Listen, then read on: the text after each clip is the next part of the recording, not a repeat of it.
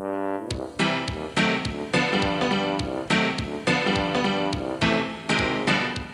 the Muppets Minute Show with hosts Nick and Andy. Yay! It's time to talk about the Muppets movies minute by minute. Today we're talking about The Great Muppet Caper, minute 23.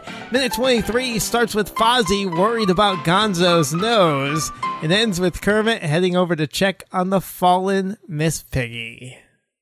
Or is it Lady Holiday? Dun dun dun. Biggest plot twist of the movie. So this is great. This is another laugh out loud moment. Hey Fozzie, get your nose in here. It's really fun. Does anything bother him? No, he loves it. It's like, and I like too how his response is, "Oh, it's only my nose." Like, what does that even mean? Like, let's unpack that.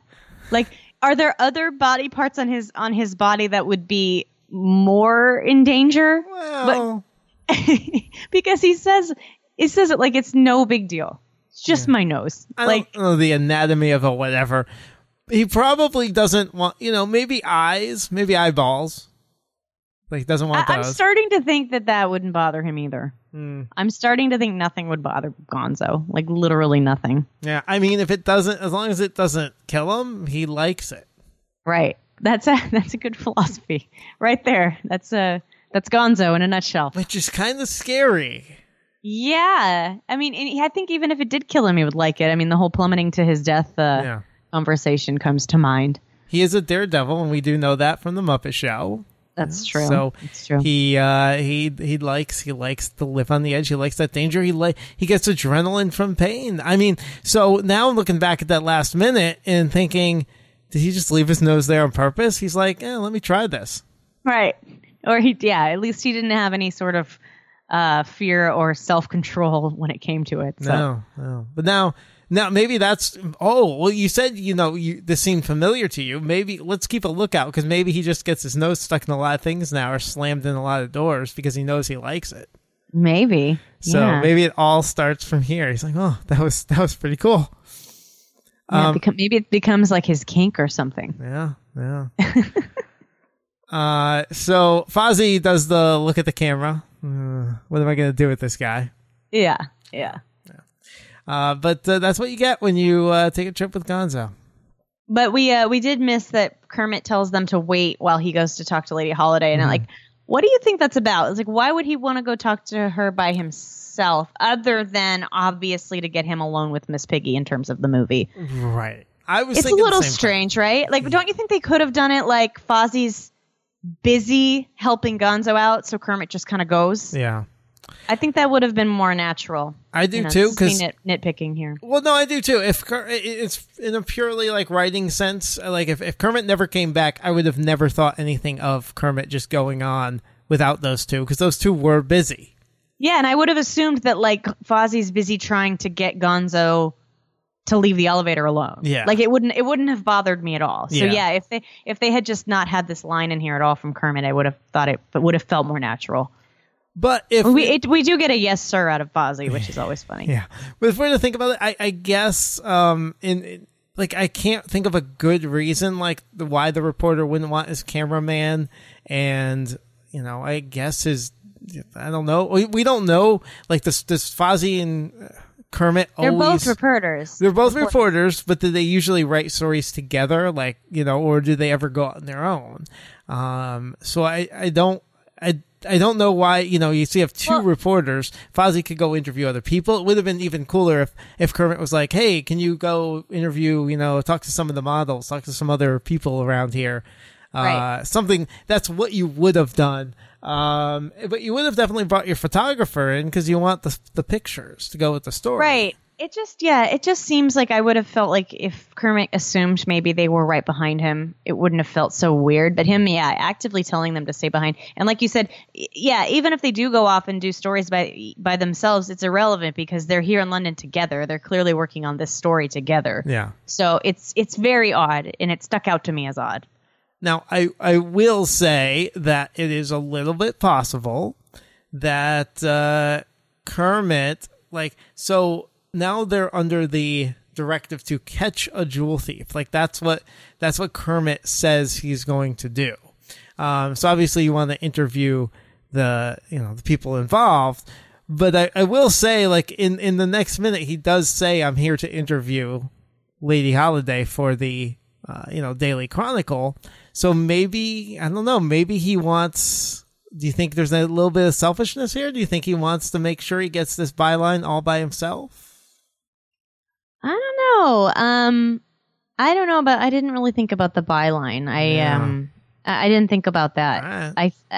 But I mean, as we've said many times in the past with Kermit, I do think that they're like anyone. There's always a teeny strain of selfishness. Yeah. So it's possible. Yeah, I do like this. This is something I definitely never ever picked up on before.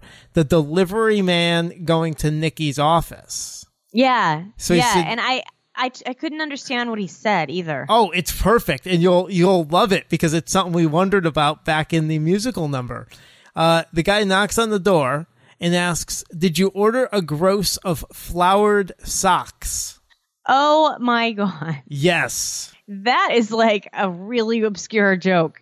Yeah, wow. Because who else would have noticed that except people watching this movie minute by minute? Right. So because you're looking at Sweetums at that time, right? I know. Well, they do a close up on the feet. There is a little close up of the feet running. Like, if I remember correctly, that's why we saw the socks. But we saw it. He was walking past he stepped on Sweetum's hand. You're right. Yep. So maybe you might notice it, but you're not looking at his socks. Like, you're looking at Sweetums. But that's it's very subtle. It's like, it's not like this is a huge feature of the movie. And I could be wrong, because maybe the socks come back. Maybe they come back. Maybe they do. Yeah. But it is a strange thing for him to say here. And that's a big box of socks. Like, how many socks are in there? 144.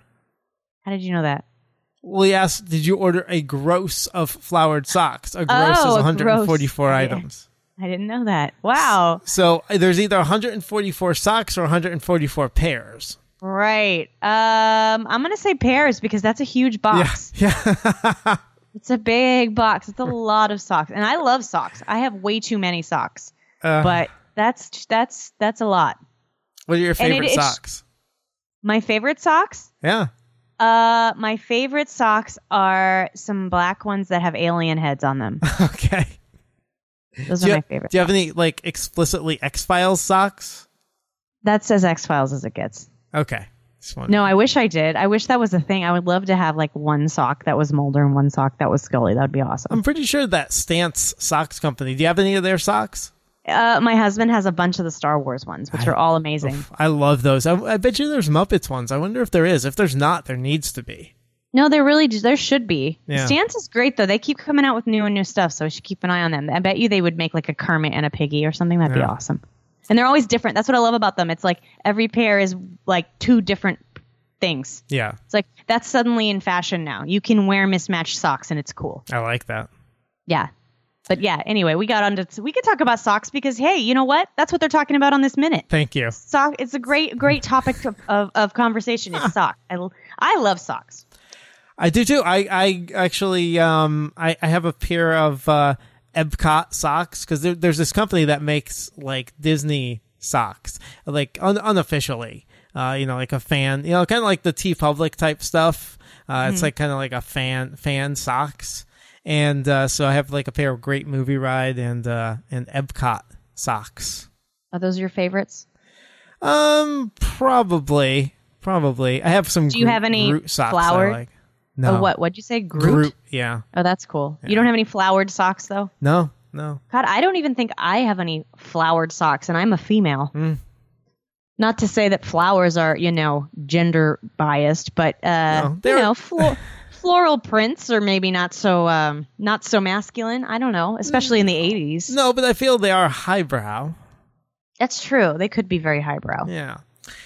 So this line, if you understood the line, because it's not an easy line to understand, and it's a really quick throwaway line, and if you saw the shot at the beginning, you like they put in two clues already, and obviously blatantly told you that Nikki is untrustworthy and could steal the baseball diamond. They already put in a bunch of clues to link what we saw at the beginning to this. Right. So not only do they have blatant stuff, but they have this little thing. This is brilliant. This is so funny to put in there. If you caught the first one, this will make sense. Yeah. Oh, Yeah. totally. And I clearly didn't. Like, I listened to him several times and I couldn't understand what he said. I thought he said something about socks, but I didn't. Yeah. I couldn't hear the first part of it. Yeah. We should also point out on his actual desk, or sorry, his door nameplate says "irresponsible parasite." Yeah. So it's like no wonder he is so disgruntled. I wonder what came first. I wonder if he was treated poorly and then became this way, or if he became this way and then they started to kind of treat him the way he was behaving. So I don't know.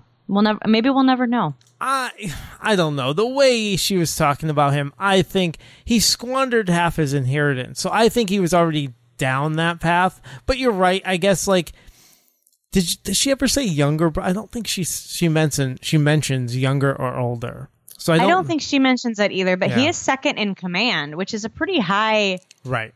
You know, so it seems funny that this would be on the door. Yeah. That he wouldn't be like, hey, I'm second in command. I don't want that on the door. Why'd you put that on the door? Like, he would have had that peeled off by now. Well, that's why I kind of think he owns it. Like, he knows You're and right. doesn't care. He does own it. You're right. It's like, well, I'm sleazy. Yeah. I am, and it doesn't matter. We make money. I get money. You're not gonna. You're my sister. You're gonna be too nice to kick me out. And here we go. Yeah. Yep. So, you ready to go inside Lady Holiday's office? I am. Kermit opens up the door. Great shot here. Yeah, it's a fantastic shot. I mean, you can tell that Piggy's clearly some sort of robot or whatever, but it's like it's worth it because you very rarely get to see them full body like this. Mm-hmm. And I like the idea that he's seeing her up on the desk, up high. Like, I like the symbolism that because she's always like above him, like she's always the dominant one in this relationship. So I like that she happens to be up and she has her back turned to him. I think that's really funny, and it's a great way to introduce her again. It's like we get a second entrance of Piggy. Yeah, like and you don't get to do that very often, but with Piggy, you're going to get as many entrances as you can possibly squeeze out of her. So I mean, this is it's a great way to do this scene. Yeah. And he also probably doesn't know she's a pig yet. Like from behind, maybe she's a person. Like, so you can look and you can reasonably think, oh, maybe this is really a model and she's up there and she's talking about being a model. You know what I mean? Yeah. So it's another way to kind of like factor in, like maybe Kermit is like attracted to her before he knows she's a pig. You know what I mean? Yeah. Although it doesn't matter for Kermit. It doesn't. We do know pigs are his type, but at this point in the movie, we don't know that. So it's a kind of a cool way to write your way out of that. Yeah, and great framing, both sides. From the back, from the front. It's just a great looking sequence of shots. And then when Kermit, makes his presence known after she's giving her acceptance speech, the moment of silence and the realization from Miss Piggy is priceless. So good. And and then you can see too the thing that I was talking about with the head, like how she turns it completely to the side. That's not something she could do if that rotator cuff or whatever you would call it wasn't in place there. You know what I mean? Yeah. So it's just and the way she kind of I just love that how she bites her lip and turns her head it's really good. It's so good. And it to me, like, a reaction like that only really works with these characters, these Muppets. Like, I don't know if a human could even pull that off as well as comedically. Like, it's perfectly comedic with these Muppets. If this makes any sense, it's like the perfect combination of over the top and subtle, because they can't do anything because they're just pieces of felt.